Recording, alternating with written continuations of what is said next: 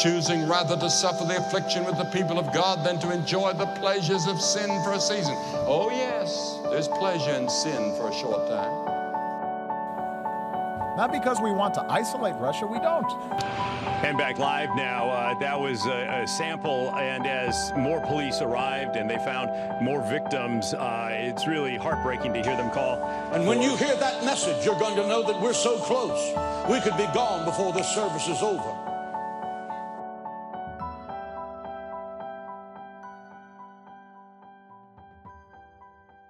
So today we're moving into the second week of our fall series that we're offering this year, which we're dealing with the subject of biblical prophecy that we've called What in the World is Going On? And we call it that because so many people are wondering what in the world is going on.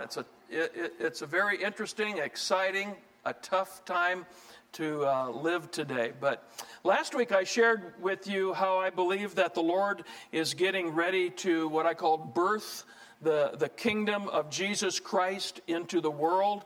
And we looked at Romans chapter 8 where the Apostle Paul talks about how God is getting ready to shake. The hall of creation is literally shaking or getting ready to give birth to a new kingdom.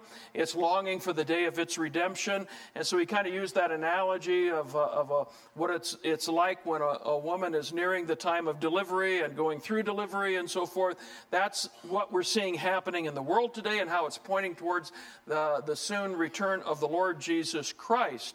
But before he establishes his kingdom upon planet Earth, two things have to happen before that. One of the great events that has to take place is what the Bible calls the Great Tribulation.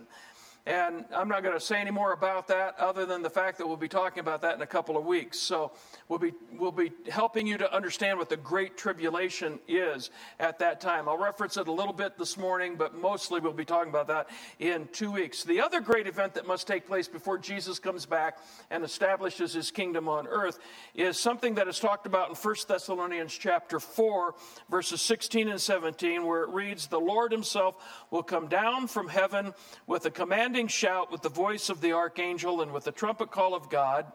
First, the Christians who have died will rise from their graves. Then, together with them, we who are still alive and remain on the earth will be caught up in the clouds to meet the Lord in the air. Then we will be with the Lord forever." So the event that the Apostle Paul's talking about here in 1 Thessalonians 4 is oftentimes referred to by Christians, and we've even sung about it this morning, called the rapture, or the rapture of the church. And that's what we want to talk about this morning. Now, the rapture, or the word rapture, does not appear anywhere in the Bible. And you say, well, why do you use it? Because it is a Latin word that defines exactly what 1 Thessalonians 4, what the verses were that I just read to you. It's talking about a catching away. In fact, that's what the word rapture literally means. This Latin word means to catch away or to seize. And so it's a Latin word that properly describes the Greek word that we translate into English, catch away or caught up. It says here in the New Living Translation, it uses the words caught up in the air with the Lord, So that Latin is rapturo, from which we get the English rapture, and we just use that as a term to define the coming of Jesus, not to establish his kingdom on earth, but he's coming in the clouds to translate, to catch up, to seize us, if you will, all true followers of the Lord Jesus Christ, to forever be with him.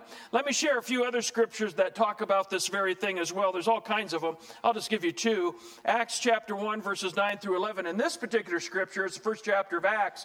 It's Jesus giving his last words as he's being caught up and going back to heaven after his resurrection, okay? So these are his last words to his disciples. This is what it says happened. He was taken up into the cloud while they were watching, and they could no longer see him. And as they strained to see him rising into heaven, two white-robed men, in other words, angels, suddenly stood among them. "Men of Galilee," they said, "why are you standing here staring into heaven? Jesus has been taken from you into heaven, but someday will return from heaven in the same way you have seen him go." So don't just stand around and look for that. Get busy doing something for Jesus, all right? That's what the intention is here. Be busy with your life, working for the Lord until he does return.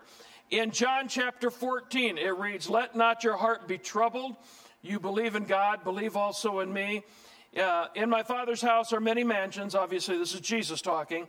"If it were not so, I would have told you. I go to prepare a place for you. And if I go to prepare a place for you, I will come again to receive you." Well, that makes sense, right? If I'm going to prepare something for you, I'm going to come and get you and take you to that place, that where I am, there you may be also. So both of these scriptures, in addition to the one in 1 Thessalonians 4, speak emphatically about the truth that Jesus is coming again, that what we've sung about this morning is actually going to happen, that Jesus is coming again.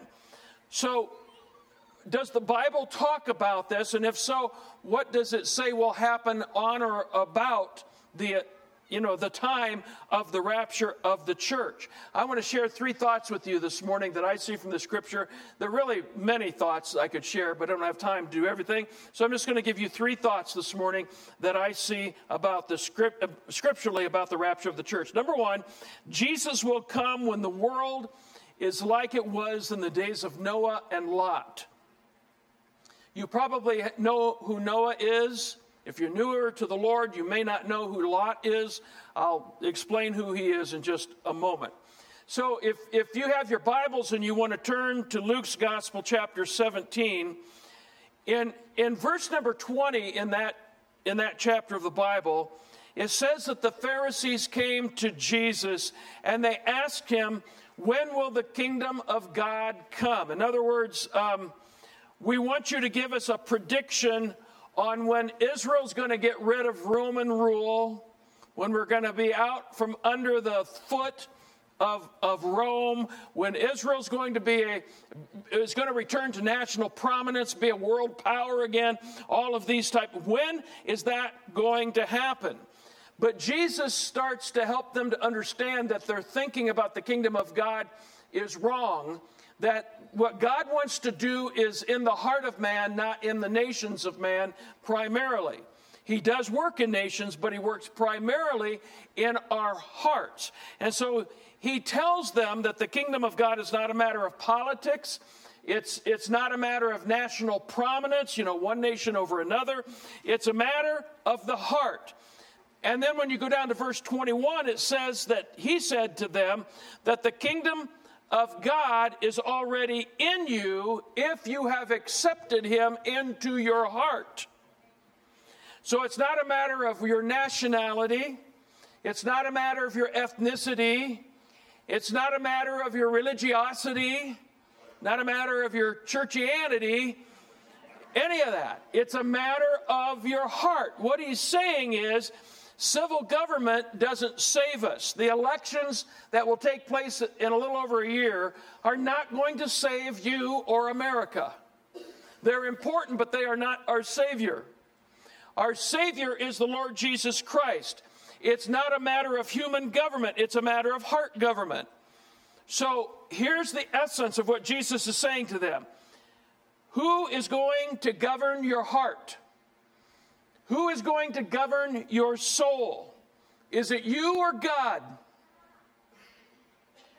If it's God, then the kingdom of God is within you. And it doesn't really matter what's happening out here because you're going to live forever. All right? So this is temporary, that's eternal. All right? And if you don't think it's temporary, just look in the mirror. You just see how temporary this life is. You're on your way to eternity.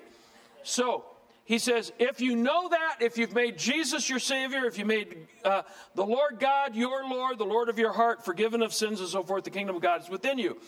But having said that, Jesus did acknowledge that as a part of God's prophetic plan, the time will come when God is going to put an end to all the unrighteousness that we see around us. And he's going to establish a new world order. And that new world order is going to be under the dominion of Jesus Christ. He will become the Lord and Christ over the world. He will govern the world. And the Bible tells us that will happen for 1,000 years. It's what's called the millennial reign of Christ. The word millennium meaning 1,000. So the 1,000-year reign of Jesus Christ. And he says, before that happens, you're going to see some signs in the world that tell you this is about to happen. All right? So let's pick it up in verses 26 through 37 of Luke 17. When the Son of Man returns, it will be like it was in the days of Noah, in Noah's day. In those days, the people enjoyed banquets and parties and weddings right up to the time that Noah entered the boat and the flood came and destroyed them all. And the world will be as it was in the days of Lot. People went about their daily business, eating and drinking, buying, selling, farming, building, until the morning Lot left Sodom. Then fire and burning sulfur rained down from heaven and destroyed them all. Yes, it will be, get this, business as usual right up to the day when the Son of Man is revealed. On that day, a person out on the deck of his roof must not go down into the house to pack. We have pitched roofs here. They had flat roofs there. And they would utilize those flat roofs. That was part of their social area. And so the guy who's up there on the flat roof shouldn't go down. But why? Because this is going to happen way too fast. You can't go down and pack, he's saying. And the person who is out in the field must not try to get all the way home to get ready for the coming of the Lord, because it's going to happen too fast. Remember what happened to Lot's wife. If you don't know what happened to Lot's wife, we're going to talk about Lot in just a minute. But they were delivered out of Sodom, and she longingly looked back as the Lord was bringing judgment down upon Sodom and destroying the city.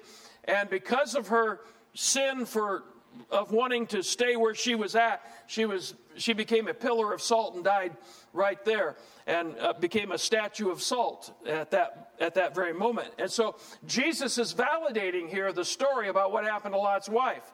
He's saying that's not just some weird Old Testament story. That really happened. Remember what happened to Lot's wife. And of course, they all knew what happened to Lot's wife. Verse 33, if you cling to your life, you'll lose it. If you let your life go, you will save it. What's he talking about? If you cling to being God over your own life, you're going to lose your soul. But if you release your life to Jesus, then you will save it. That night, 2 people will be asleep in one bed. One will be taken, the other left. 2 women will be grinding flour together, one at the mill. One will be taken, the other left. 2 men be working out in the field, one taken, the other left. Now, why is it that some stay and some go? It's because it's a matter of the heart. If Jesus is governor of the heart, if Jesus is savior of the heart, then that person will go. But the person who may be religious may come to this church every Sunday, but they never make that decision, they won't be ready. And when the rapture happens, they'll stay, and true believers will go. Where will all this happen, Lord? The disciples asked. Jesus replied, just as the gathering vulture shows there is a carcass nearby, so these signs indicate that the end is near. So Jesus said, as it was in the days of Noah, as it was in the days of Lot, so it shall be at the time of his return. So we need to know from Scripture, how was it during the days of Noah and Lot? And there are probably many descriptions of that time, but I just want to share 4 with you this morning. First of all, people were oblivious to what was about to come, what was about to happen. Remember him saying that everybody's out doing everything just as usual with no thought about anything ever changing, ever being any different. So Jesus said they continued to act as if there would never be a time of accountability for their actions. Right up to the time that Noah entered the ark, right up to the time that Lot and his family fled Sodom, everybody was acting like there's no accountability. We can do whatever we want with our lives. God doesn't care, and he'll never do anything about it, even if there is a God. So are we acting like that today? Well, of course, that's a subjective answer. my feeling is we are acting like that today. To me, it's amazing. It seems like there's no fear of accountability for actions today. There's no sense of accountability to laws in America, of consequences, either the laws of man or the laws of God. People act like they can do whatever they want without consequence. So what we have is a near total disregard of authority. If that gets bad enough, it turns into anarchy. Law enforcement can only control a small amount of discord. If the discord becomes big enough, it can't control it anymore. It's not able to. That makes sense. So what we're seeing here is a disregard of authority today, both man's authority and God's authority, and that can lead to anarchy if it goes deep and far enough. The second thing Jesus talked about is the party life. He says the party life is in full swing during Noah's time. In other words, he's talking about moral decay of that day. So are we seeing moral decay in our world today? Well, you don't have to answer that one. The moral decay of America is corrupting us as a people. And what's amazing to me is the change that has happened just over the last 50 years or 40 years, probably even the last 10 or 15 years. The amount of change is absolutely amazing what has happened as a new culture, a new generation comes up that has no regard for a sense of decency and morality. And so while people of a former generation maybe they weren't born again, but they had a sense of decency about them. We see, because of entertainment and the corruption of entertainment, we see a degrading of that in our culture to where now we have people who engage in very immoral actions and are shocked if you tell them that God's not happy with that. Because it's so common today. It's so natural today. So it ultimately can create a society of people that are totally selfish because they're so focused on their own needs and their own desires. And that's what's behind the sexual revolution and everything. It's hedonism is what it is. So Jesus said in Noah's day there was the party life, but he also talked about a man by the name of Lot. Now, if you don't know who he is, Lot was the nephew of Abraham. You've probably heard of Abraham, who's the father of all the Jews. And Lot settled in a region of the world by two cities called Sodom and Gomorrah. These two cities in the Old Testament, it's in Genesis, I don't have the chapter for you, but in the Old Testament book of Genesis, it talks about the incredible sexual perversion of Sodom and Gomorrah. And because of that, God brought judgment upon Sodom and Gomorrah and destroyed them both. And Jesus said it's going to be like that in the world just prior to his return. That's another sign. Third, from Genesis chapter 6, verses 11 and 13, this particular one specifically is dealing with Noah. God saw that the earth had become corrupt and was filled with violence. God observed all this corruption in the world, for everyone on earth was corrupt. So God said to Noah, I have decided to destroy all living creatures, for they have filled the earth with violence. So that's a very specific characteristic of the days of Noah. A very violent time, extreme violence. I will wipe them all out along with the earth. And so violence was a predominant characteristic. Is it the same today? Boy,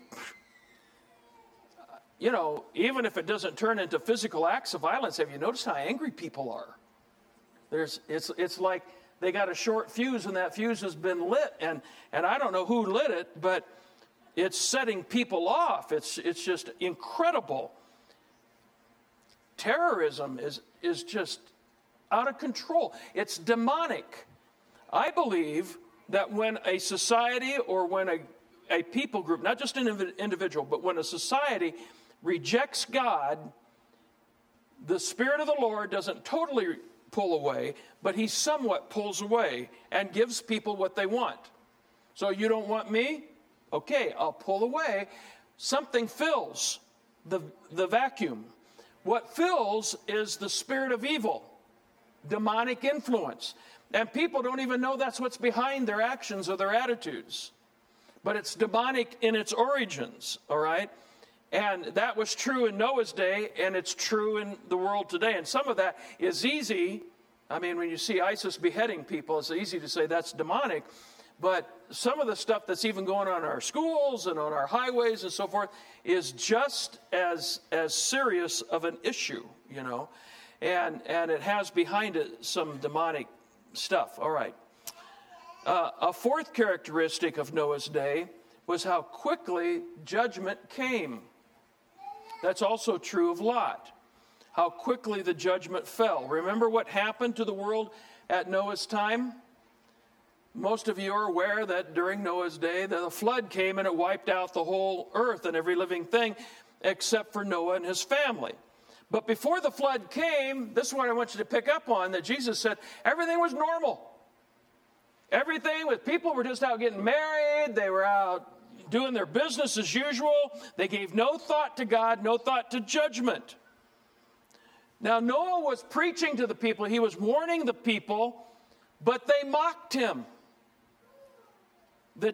Until the day came when Noah and his family, along with two of every, a male and a female of every species of animal, were brought onto the ark that Noah and his sons had built.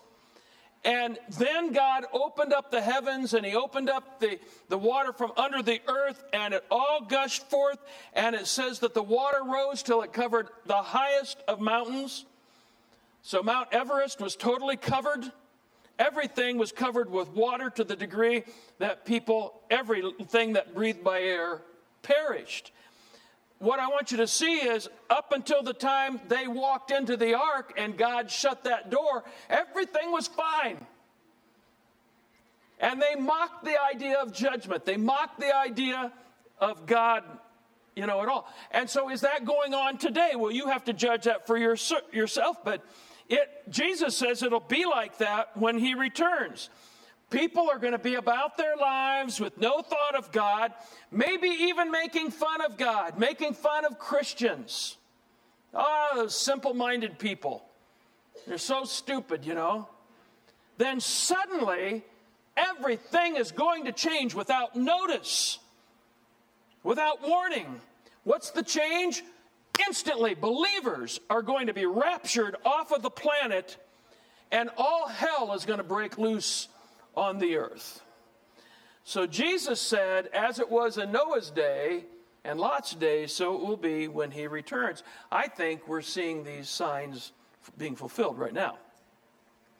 Number 2, we can't know the date of the rapture, but we can read the signs. In fact, the Word of God tells us to do that. Matthew 24 says, no one knows the day or the hour. This is Jesus talking.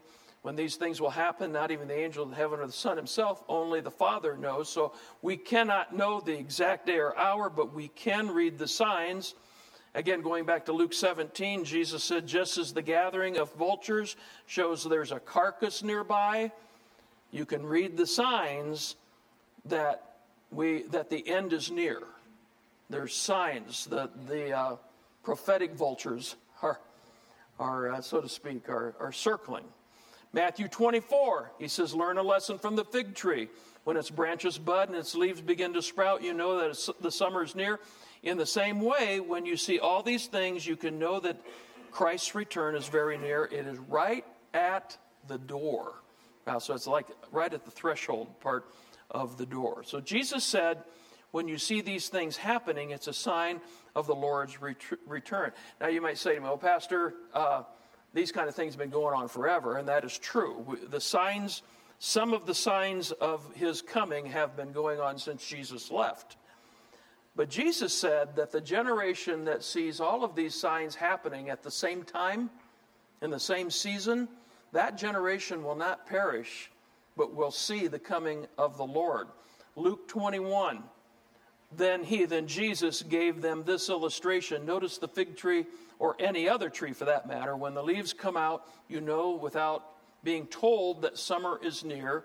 In the same way, when you see all these things taking place, you can know that the kingdom of heaven is near.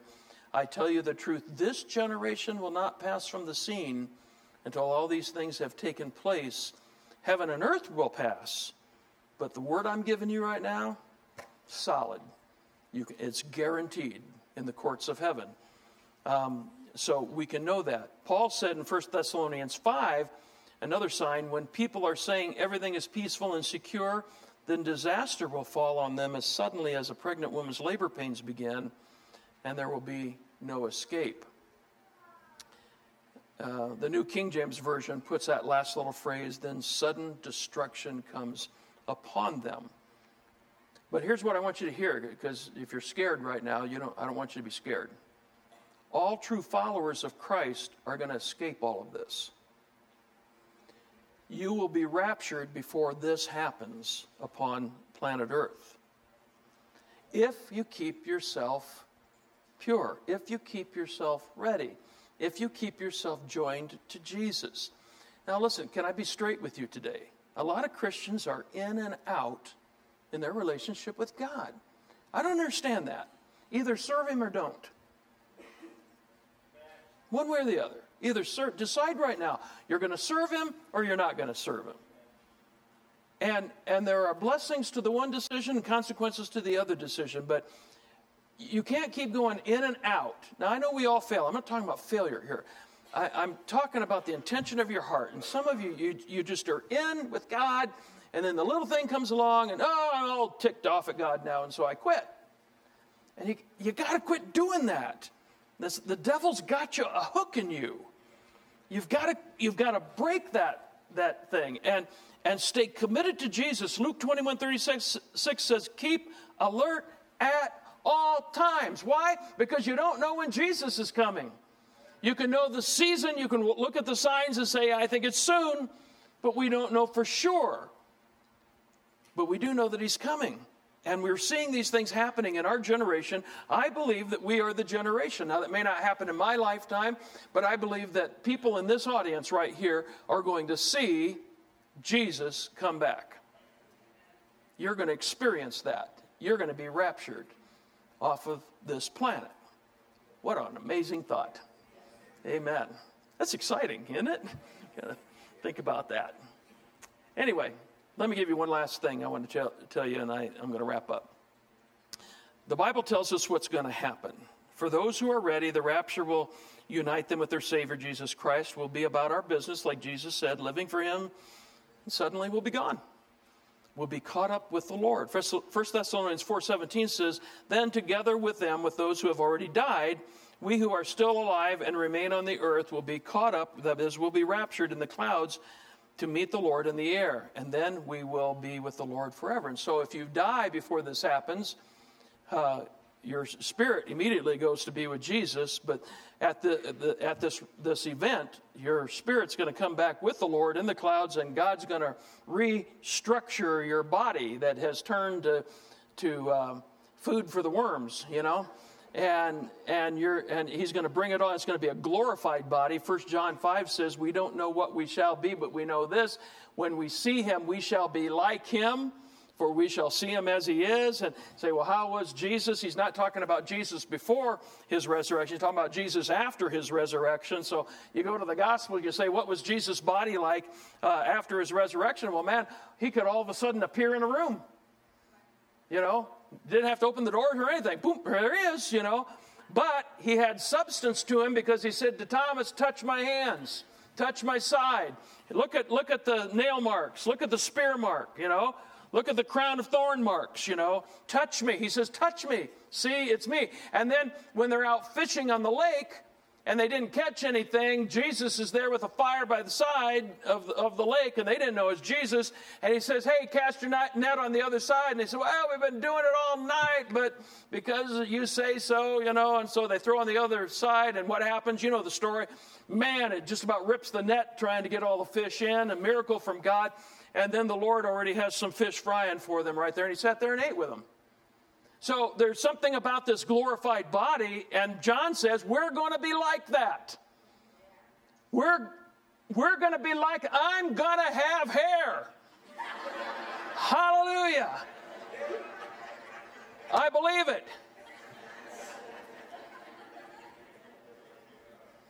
And I'm going to be 6'4".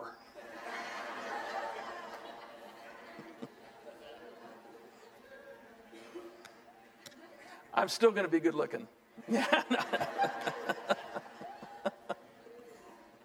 Oh, she's believing for that.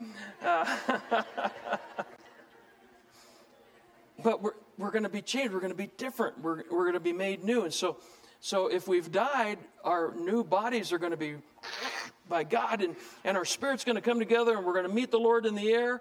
And we who are still alive when this happens are going to be instantaneously changed into this new glorified body, and you'll just be instantaneous, and you'll be on your way up and to the clouds of the air. And if you've got a fear of heights, you will have no fear of heights at that moment. You're going to be so focused on Jesus, it isn't going to bother you one bit, and he's going to take us on home. Now, let me just real quickly give you just some last thoughts. This phrase, caught up, from which we get the word rapture. It's interesting, when you go into the original Greek language, it has some color to its language, to the language. I don't mean it's off-colored. I mean it's got some different variances to it, what it actually means. And I thought you'd find this interesting. So let me tell you, I think 4 things here. First of all, the phrase caught up means to catch away speedily. That means it's going to happen in the twinkling of an eye. I don't know how fast that is, but I think it's very, very fast. It'll happen before you can react. Secondly, the phrase caught up means to seize by force. So the enemy will not be able to hinder in any way this return of Jesus. Thirdly, caught up means to move to a new place. Read John 14, 1-3. Jesus says, I go to prepare a place for you. And when I come again, I'll receive you to myself and take you there. All right? And then fourth, the phrase means to rescue from danger. So we will be rescued from what is going to come upon the earth. But to those left behind, they're going to move into a time called in the Bible the Great Tribulation. It'll be a time of God's judgment upon the sinful world, and it'll also be a time of Satan's wrath, where he will be released to do what he wants. And so the book of Revelation mostly talks about the tribulation period. That's what it's mostly talking about. So you want to know what that's about, read that book. But we're going to be talking about it in a couple of weeks. So you say, well, Pastor, are you telling me that Jesus is coming today? I am telling you that he could come today. We are seeing the signs. I don't know if he's coming today, this week, this month, this year. I don't know when he's coming. I just know he's coming soon. And so the question is, are you ready? Here at Life Church, we pray that you have a blessed week. Please connect with us on Facebook, Twitter, or Instagram, or you can always go to lifechurchutah.com.